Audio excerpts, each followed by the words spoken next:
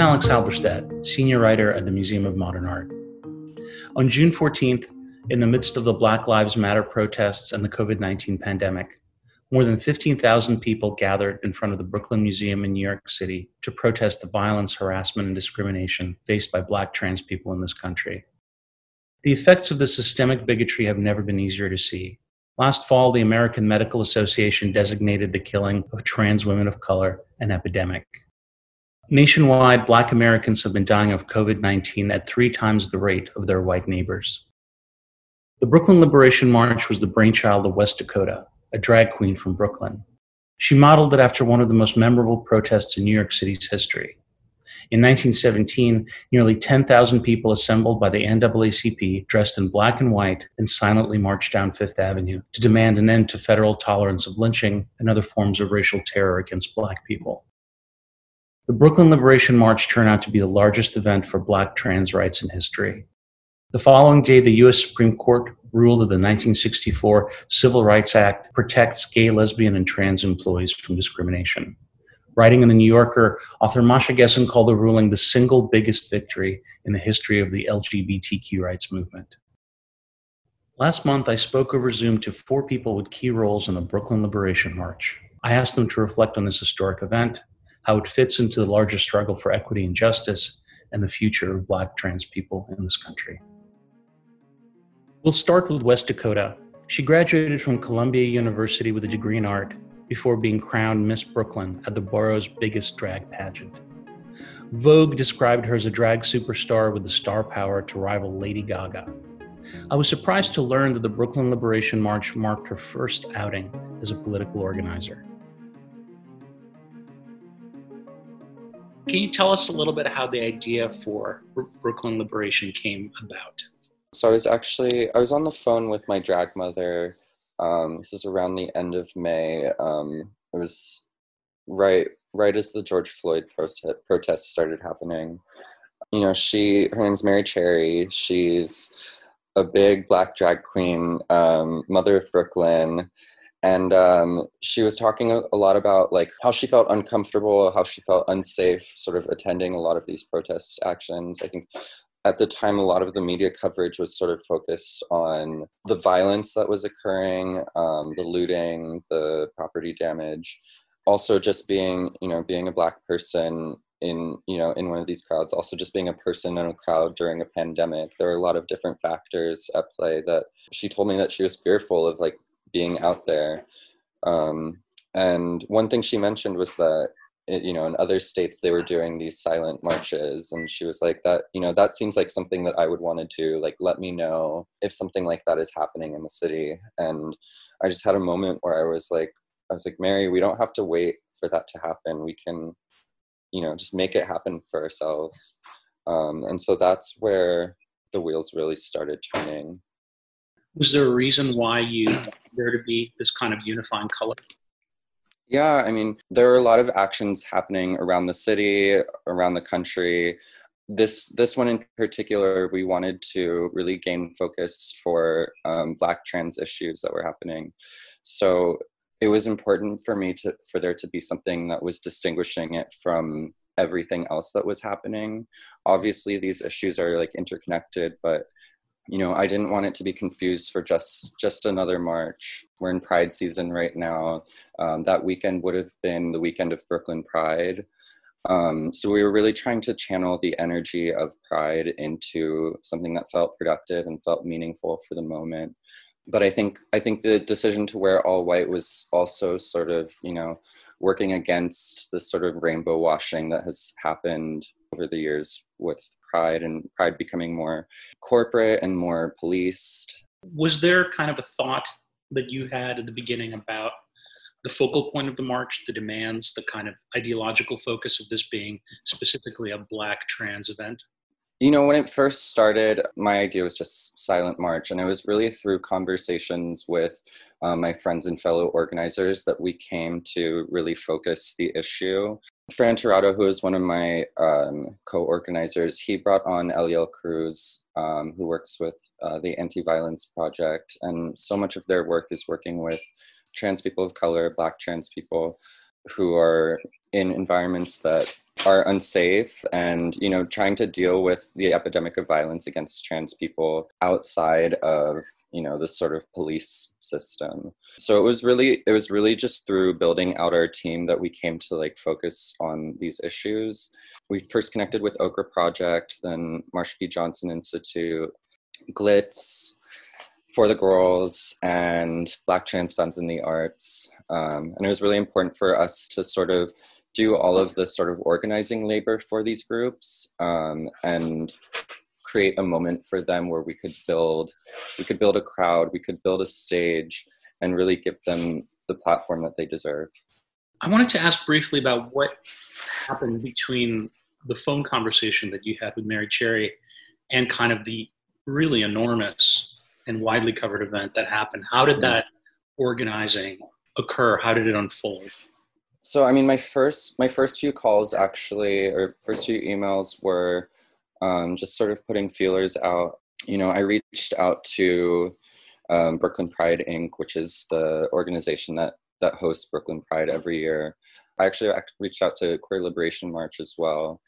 And then I reached out to someone from ACT UP. But it was really that first conversation with Fran, who is like newly unemployed, but is like the best project manager ever. And he just really jumped into action and really got the idea up off the ground.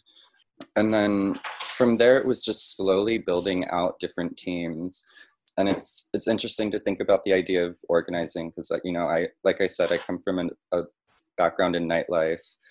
I think me and Fran are both like producers by trade, but neither of us really have experience in organizing. And it's interesting to think about the word organizing just literally as in taking people and taking skill sets and putting them together and figuring out where different pieces need to go. I wanted to quickly ask about that remarkable image that Mohammed Fayaz created for Brooklyn Liberation, and became kind of viral. Can you talk about how that came to be? One thing that I really understand is like branding and marketing, and you know, like I said, I produce events. I'm a drag queen, so I really understand like aesthetics in that way.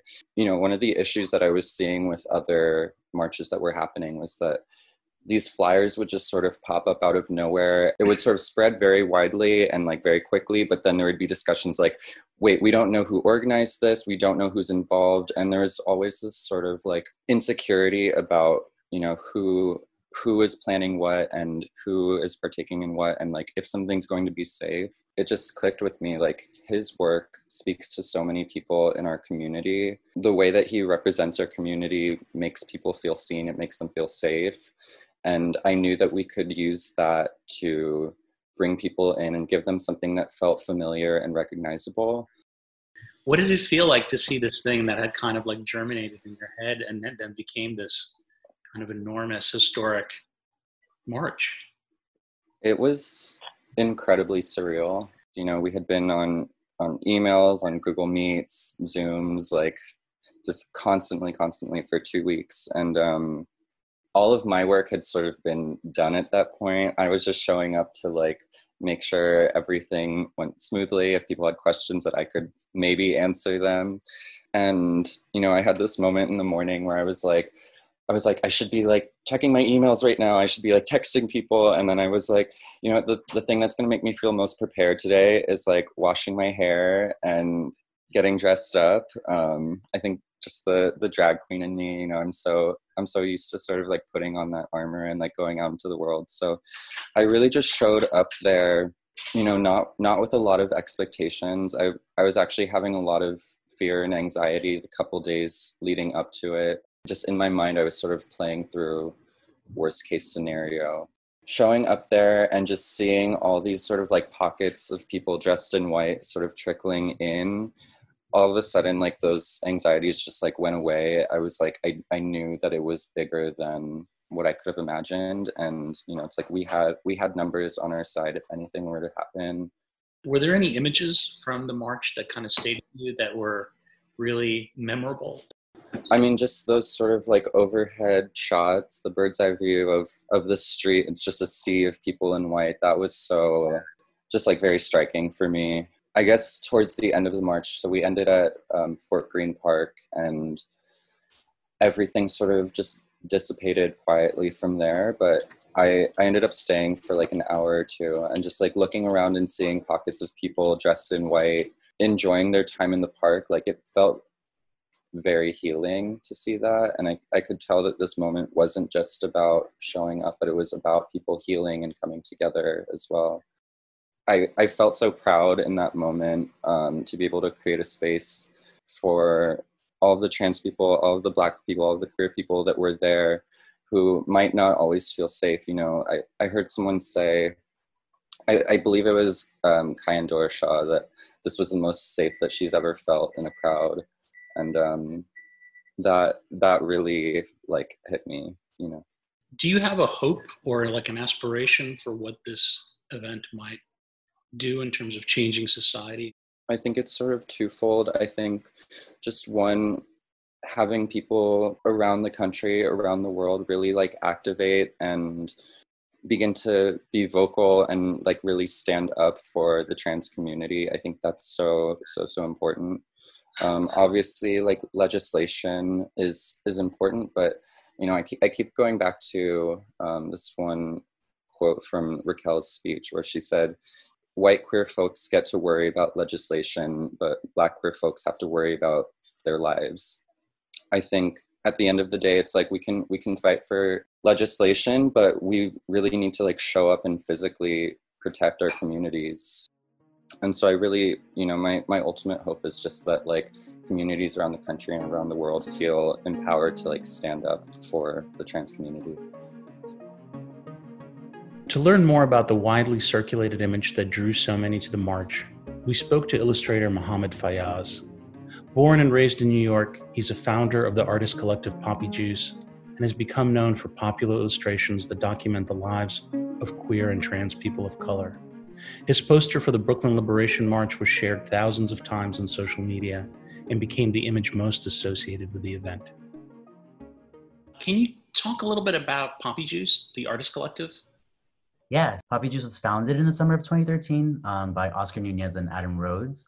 And they had just kind of felt like they had been in the city for a few years and weren't finding spaces that reflected themselves or their community, whether going out in the East Village, West Village, Chelsea, Hell's Kitchen, even Williamsburg and Brooklyn, just not seeing people that look like them or feeling respected or hearing their culture or music respected either. And so one night, the week before Pride 2013, they were at their local bar, One Last Shag on Franklin Avenue in like Bedside, Clinton Hill border. And they asked the bar manager, who they were friendly with, if they could throw a party there. And the bar manager looked at the calendar and was like, okay, you're on. And so it happened to be Pride weekend.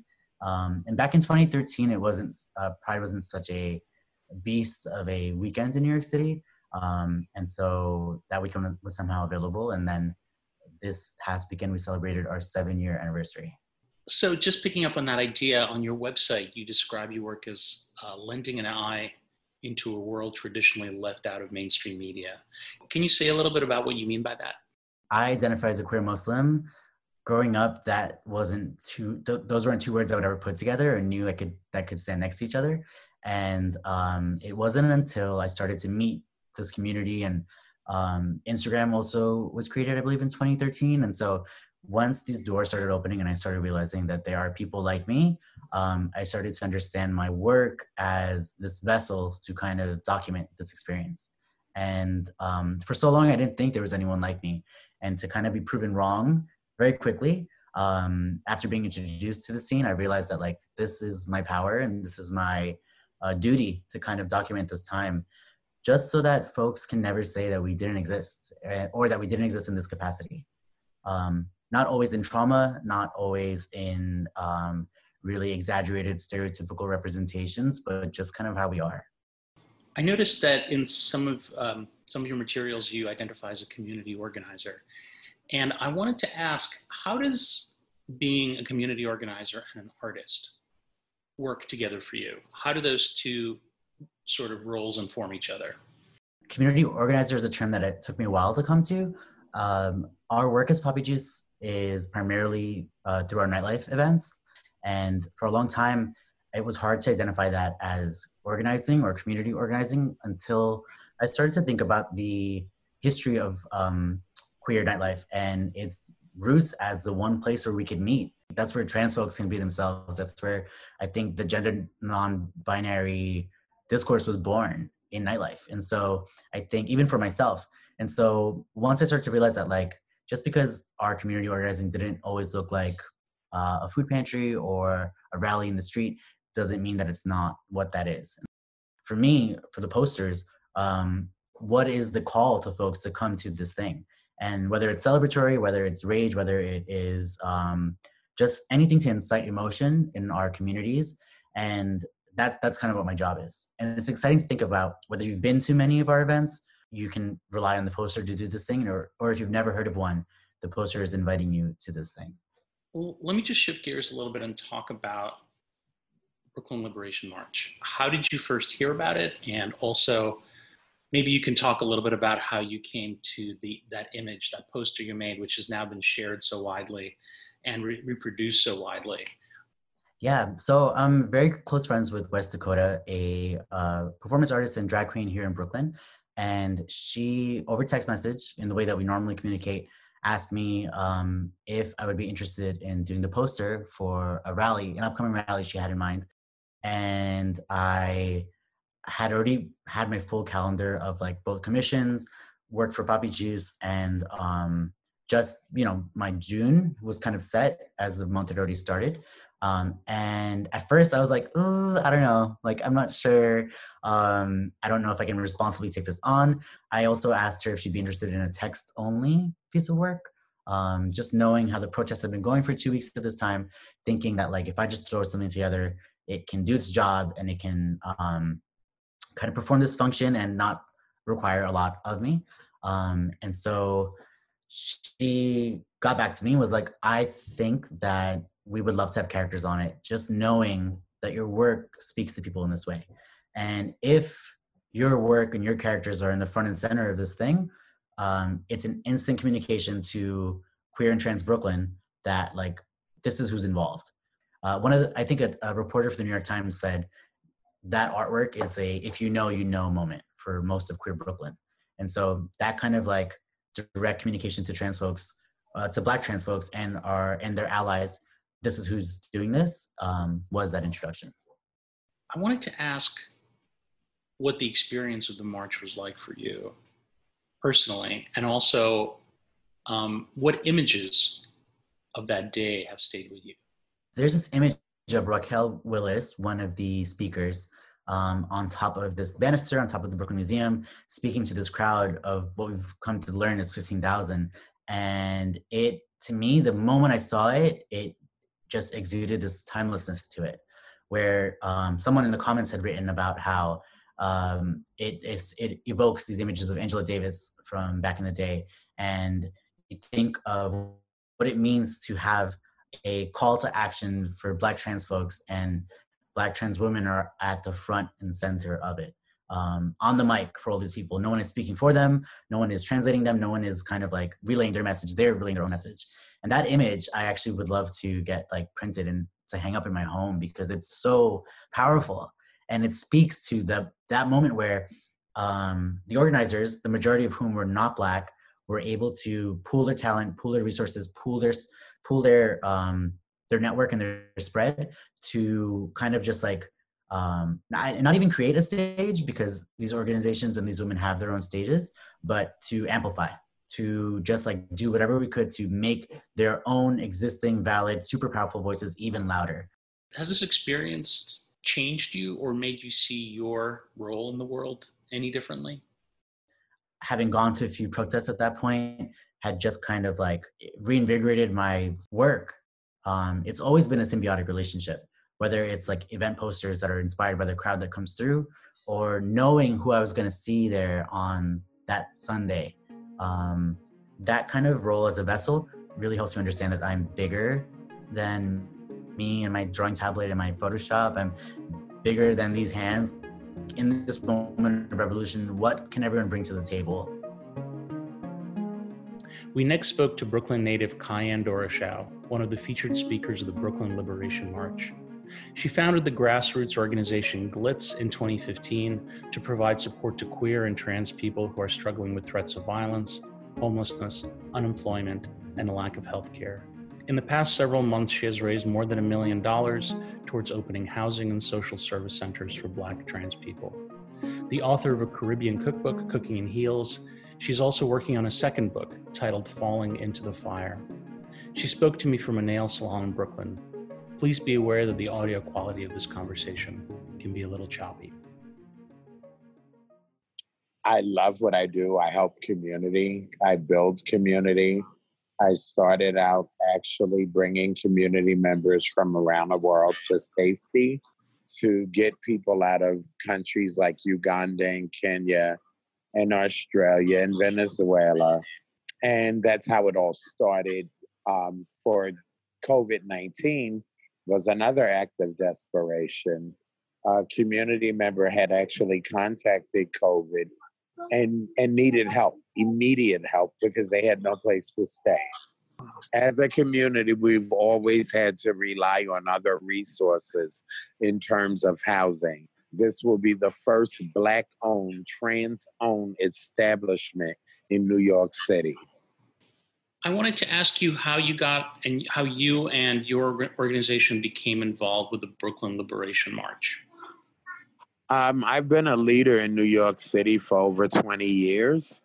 I love all of our kids. These young activists generate because of activists like me. It's literally watching the youth take control and build what looks strong in New York City to actually put together a march like that of its magnitude, unprecedented in New York. When these kids asked me to do this, of course I have to. I gave probably one of the most powerful speeches. I'm talking about equity, talking about Black trans lives. I've been giving speeches for over 15, 20 years. Something I do without writing or reading. I don't need to write it down. I don't need a ghostwriter. I speak from experience. And I speak to the tone of not only the consumer, but the tone of a community member. What were your impressions of the march? I mean, how did it feel to be there? Were you surprised by the turnout? I was surprised considering I was raised 3 blocks from there. My mom lives in Grand Army Plaza. I had been cast out in those streets of Grand Army Plaza. I had learned about my life in Grand Army Plaza. It was full circle to come back to where one of the places I was raised and give a speech. The pride you could imagine was an out-of-body experience. To look out over the crowd, which I waited, I refused to even go and see the crowd. I was sitting up at the top of the museum in a corner. I had no idea that it was 15,000 people. I didn't get up to look. And when I did, I immediately broke down in tears. My handlers and everybody made sure I was okay. For an individual who was raised in Park Slope to actually come full circle, it was life-changing. And I knew this message would not only be my message, but it would be the message of many people like me. The coverage of the event, a lot of people have described the event as being historic. It was probably the largest event for Black trans lives anybody's ever seen. And the following day, there was a Supreme Court ruling that made workplace discrimination against queer and trans people illegal. So I wanted to ask you, Ceyenne, do you think that reflects both the march and the ruling, a larger shift happening in the culture towards trans people? I think that ruling was carefully calculated, to be honest. They came up with a ruling that really makes no sense at all when employment as a trans person has been an obstacle. So is that ruling really going to help when you have corporate America that denies someone like me a job? I had to become a founder. in order to get where I'm at today. The bottom line is I became a founder because we didn't have chances, because it was easier for me. Do you think things are changing for the better or worse for Black trans people in America? Considering the amount of deaths that we've had, we'll get it to a better place when policing is really done right, because it's never been done right when it comes to the affairs of Black trans women or trans women, period. How we're policed is unlike anything in this world. Layleen Polanco was put in isolation in Rikers Island. She subsequently died in Rikers Island.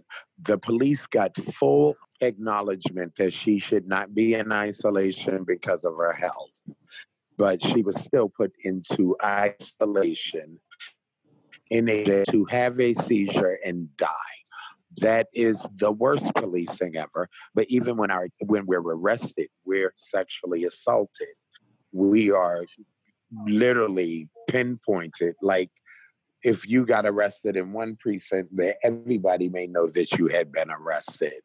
The cops have been known to share girls, to arrest them after they have sexually abused them. And the list goes on and on. Are there any images from that day, from that event, that have stayed with you?